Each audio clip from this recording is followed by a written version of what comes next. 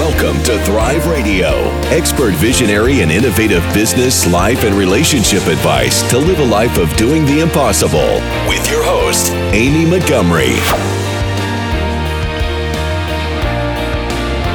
Welcome to Thrive Radio. I'm your host, Amy Montgomery, entrepreneur and digital marketing agency owner. Today, my guest is David J.P. Fisher. He's a sales expert, professional keynote speaker, and best-selling author.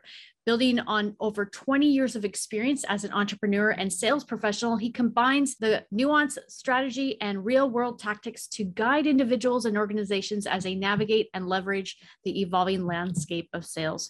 Welcome, David. Thanks for having me. Super excited to be here. Yeah, I'm really excited for our discussion today. Can you share a little bit of your story and how you became a sales expert? And when did you start to see the need for sales to shift into the online world?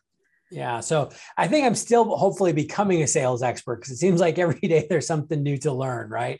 But I got my start in selling really early on. It was actually my first job, not only out of school, but actually still in school. I paid my way through college working with a company that many of your listeners are probably familiar with, Cutco Cutlery.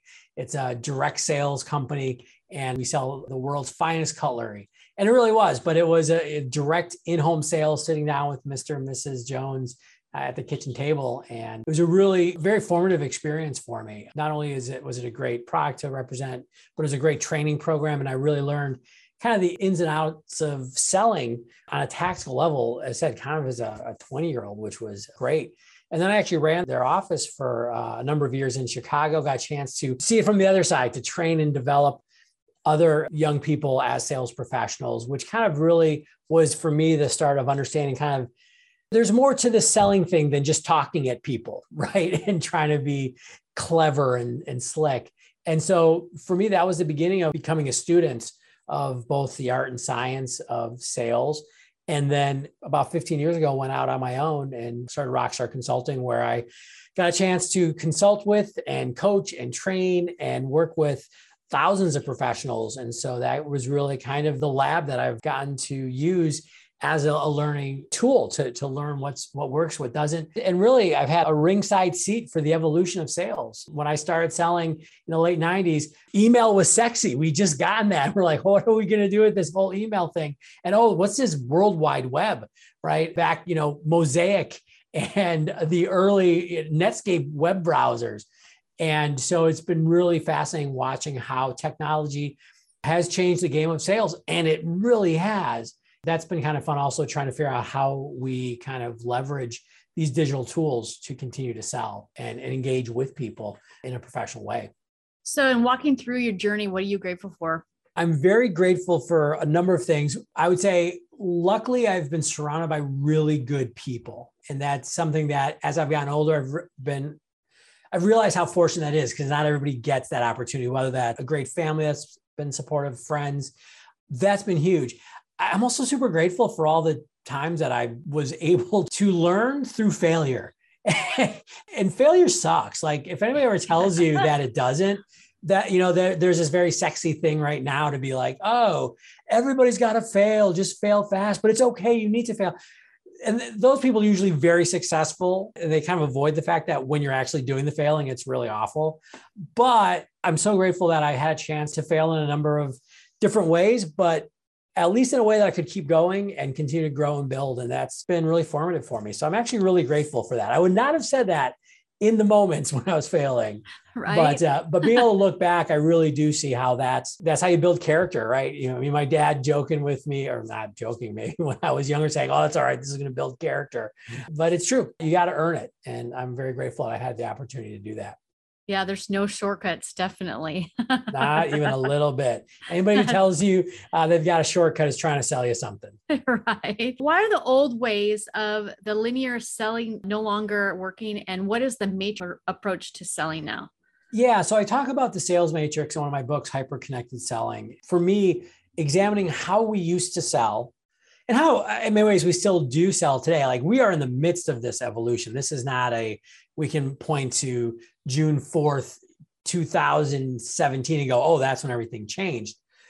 But what happened was back in the day, information was really what salespeople or any person in a sales role was bringing to the table. If you were a business owner, an entrepreneur, or salesperson, your prospects didn't have access to information. It was hard to come by. We forget that right now when the collected knowledge of the world is on our phone. You used to have to really struggle to try to find information, find solutions. And so back in the day, it was really easy to come as a person selling a product or a service and say, hey, give me some of your time.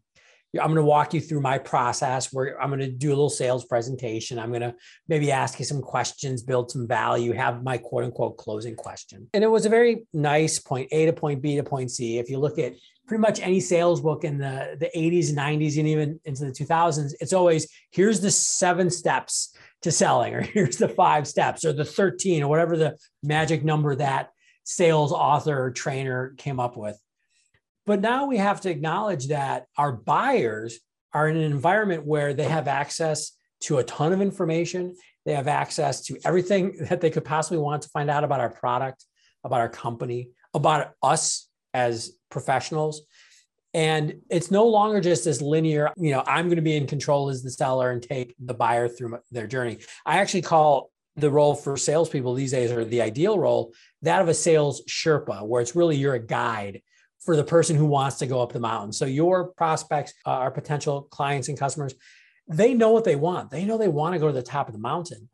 In fact, they've got usually some maps and some equipment, everything that will help them get there, but they don't have a guide to help them do that. And really, I feel that in that environment, it's our job to be that guide, to be the person who can help them make sense of that map up the mountain, show them how to use the equipment, how to make the best decisions, take the best path, and get the best results. And that's really different. That's very different than 20 years ago, just being like, I got to make a bunch of phone calls and try to find somebody who'll buy from me. It's required some rejiggering, in my opinion, of how we approach the people that we serve.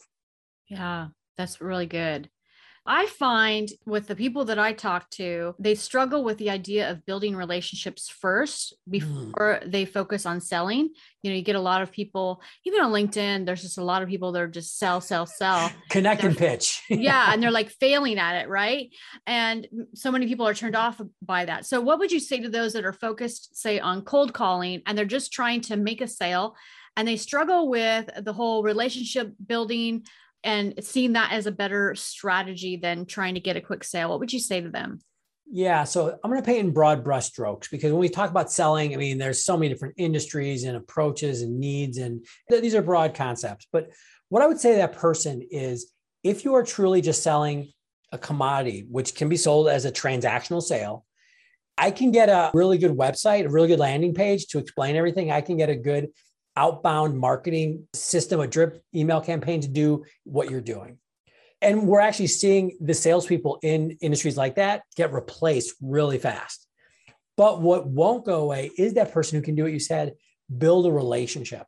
In fact, going back to that idea of the sales Sherpa that I was talking about, a big part of it is actually spending the time up front with somebody to really position yourself as that guide, as a trusted resource, as somebody who can get you up the mountain.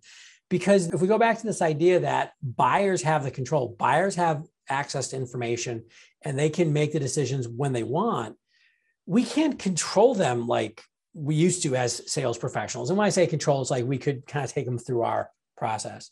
Instead, what we have to acknowledge is, hey, I want to be here for when you're ready, when you have the need that I can solve. Now, by the way, there's still a place for doing that cold calling, or doing the outreach. When I say being a sales Sherpa is about positioning yourself, it's a lot of work. It's a lot of effort and energy for sure.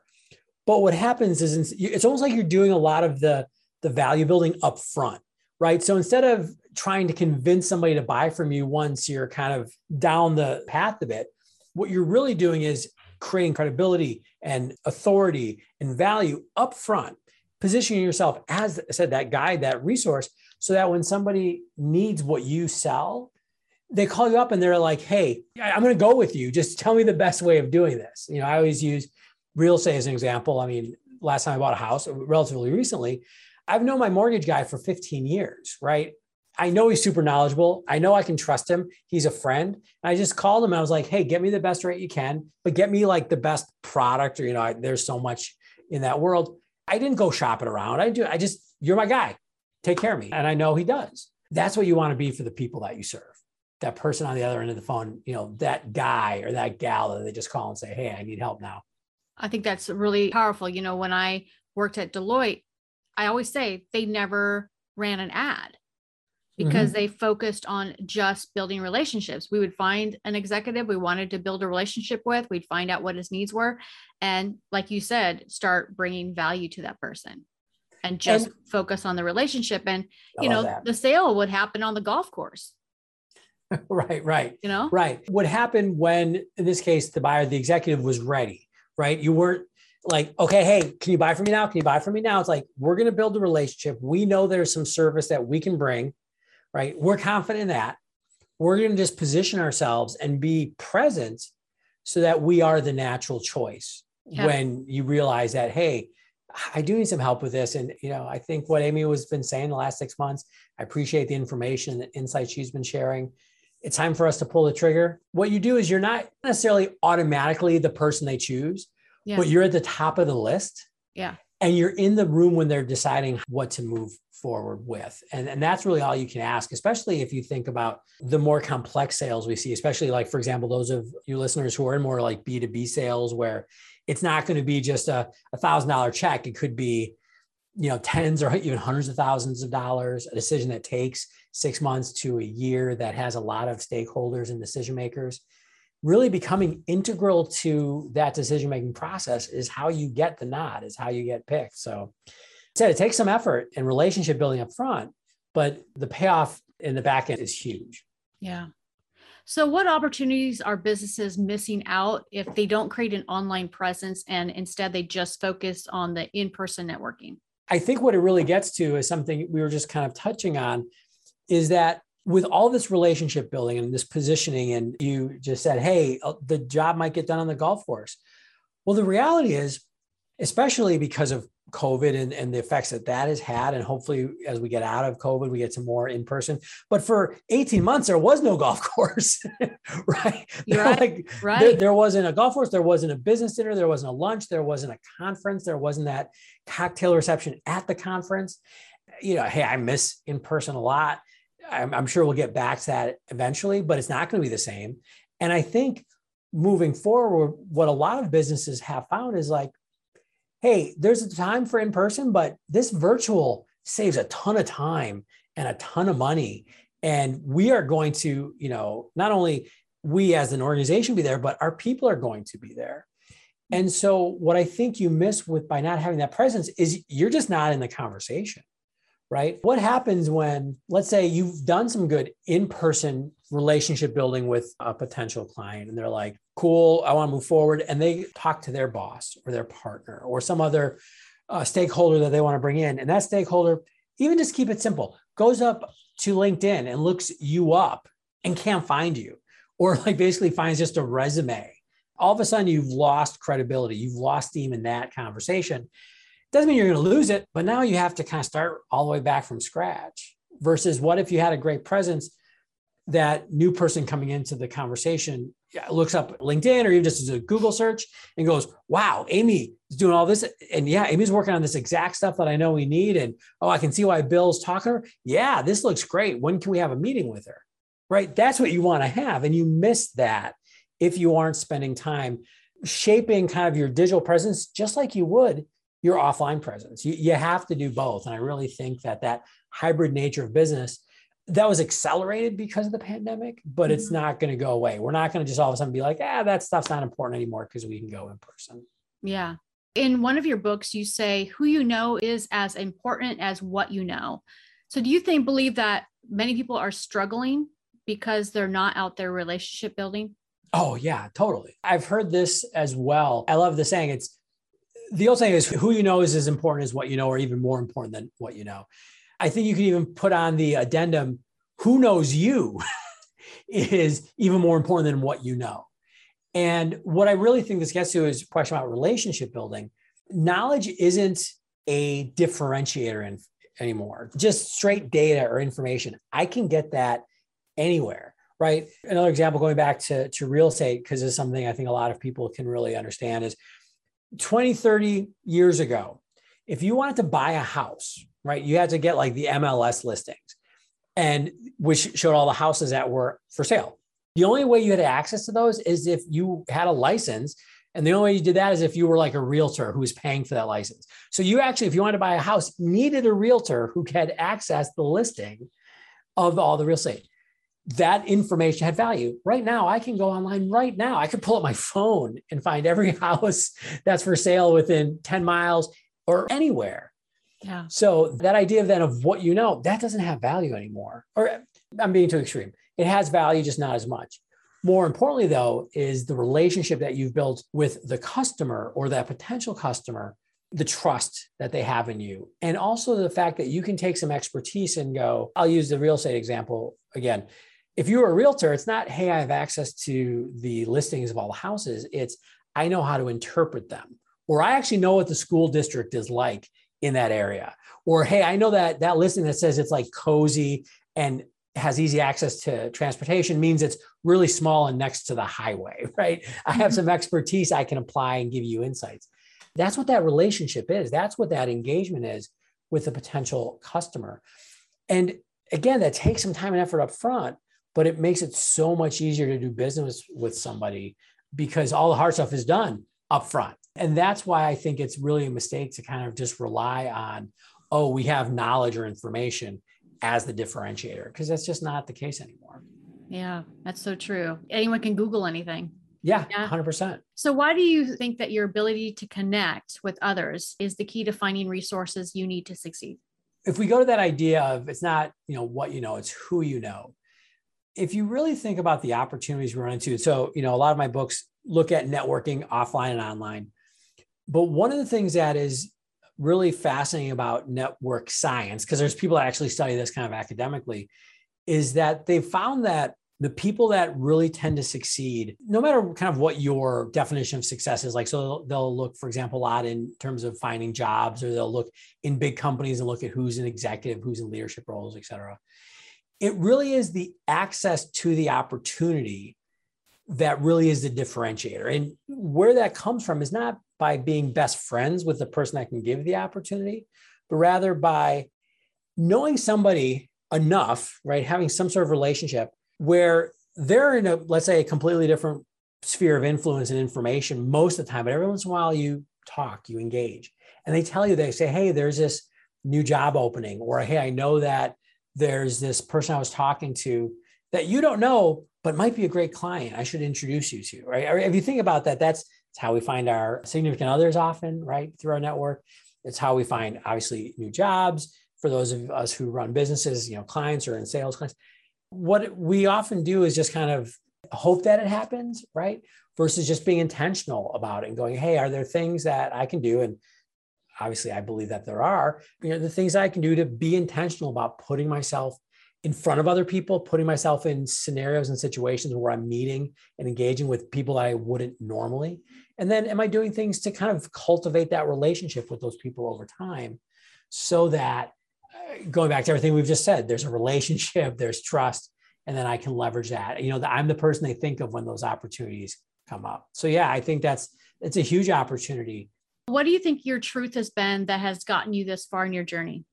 My job has been to serve, right? My job is to help other people. I'm kind of hesitant to say this because I think there's this aspect, it's kind of taken on this idea of like servant leadership and all these things, where it's this very kind of unconfident, like I have to be under people, right? To support them. And that's not what I feel at all. Rather, I believe that a rising tide raises all ships, right? Something like that. But what I want to do is go out and help as many people be successful as they can. There's an old sales trainer named Zig Ziglar who used to say, and I'm paraphrasing, but the key to success is helping a lot of other people to succeed first, right? I do think that there's something to that. I talk a lot in my books about networking karma. You put good stuff out there, good stuff is going to come back to you. And so that's kind of been like, hey, if I keep putting at least good intention, I don't always do things perfectly, or, I'm not saying I do, I don't screw up or anything, but my intent is always to help people be successful. In turn, people help me, which has been great. So what are some of your clients' success stories? There's so many, right? Because everybody's been so successful. I will say, in general, a lot of times the biggest success is that whether it's an individual I'm coaching or even talking to sales leaders or we're looking at working with their teams or individual sales professionals, the biggest win has always been somebody who just says, I feel more confident and I feel more comfortable, because confidence really is just about how we go through the world, right? Somebody saying, hey, I'm not as nervous getting on the phone. I'm not as nervous going and talking to this prospect. Or, hey, I've had this happen many times working with people go, hey, I went to that networking event. And you're right, it wasn't bad. I didn't feel dirty or sketchy. One group of clients I worked, wasn't a group of clients, it was a group of salespeople I was brought in to coach. And, it was great. In just a couple months, we saw the numbers, which was really satisfying to see, a 30% increase in sales just by really talking to the sales professionals and just having them go, hey, here's what I'm scared of or what I'm fearful of. Here's the emotional kind of challenges I'm having or I'm getting rejected and it's kind of bumming me out. And then helping them understand, hey, that's a human experience and there's ways past that, and then saying, hey, but you can still connect with people and build those relationships. It's okay. Just get back out there and seeing those wins. For me, it's always nice to see my clients do better quantitatively. What for me has always been good is just kind of those qualitative conversations like, hey, I like doing my job better, right? Or a big thing over the years has always been around networking or LinkedIn, kind of, which is online networking. Just, oh, I get it. I don't have to be a sketchy, skeevy salesperson. I can be me. I can be authentic and still be engaged in that sales process. That's something I've always really appreciated hearing back from people, for sure. If you were able to give yourself one piece of advice when you first started out, what would it be? Go have a little bit more fun. I don't know if a lot of people would say that to their younger self. And what I mean is not, hey, go to more parties and, get drunk, or, hey, if I wanted to, that'd be fine. But it's something that I actually tell myself at this age, or at least I know the older me would tell me. So as I try to remember, it's so easy in life to get just freaked out, right, about stuff and stressed and worried.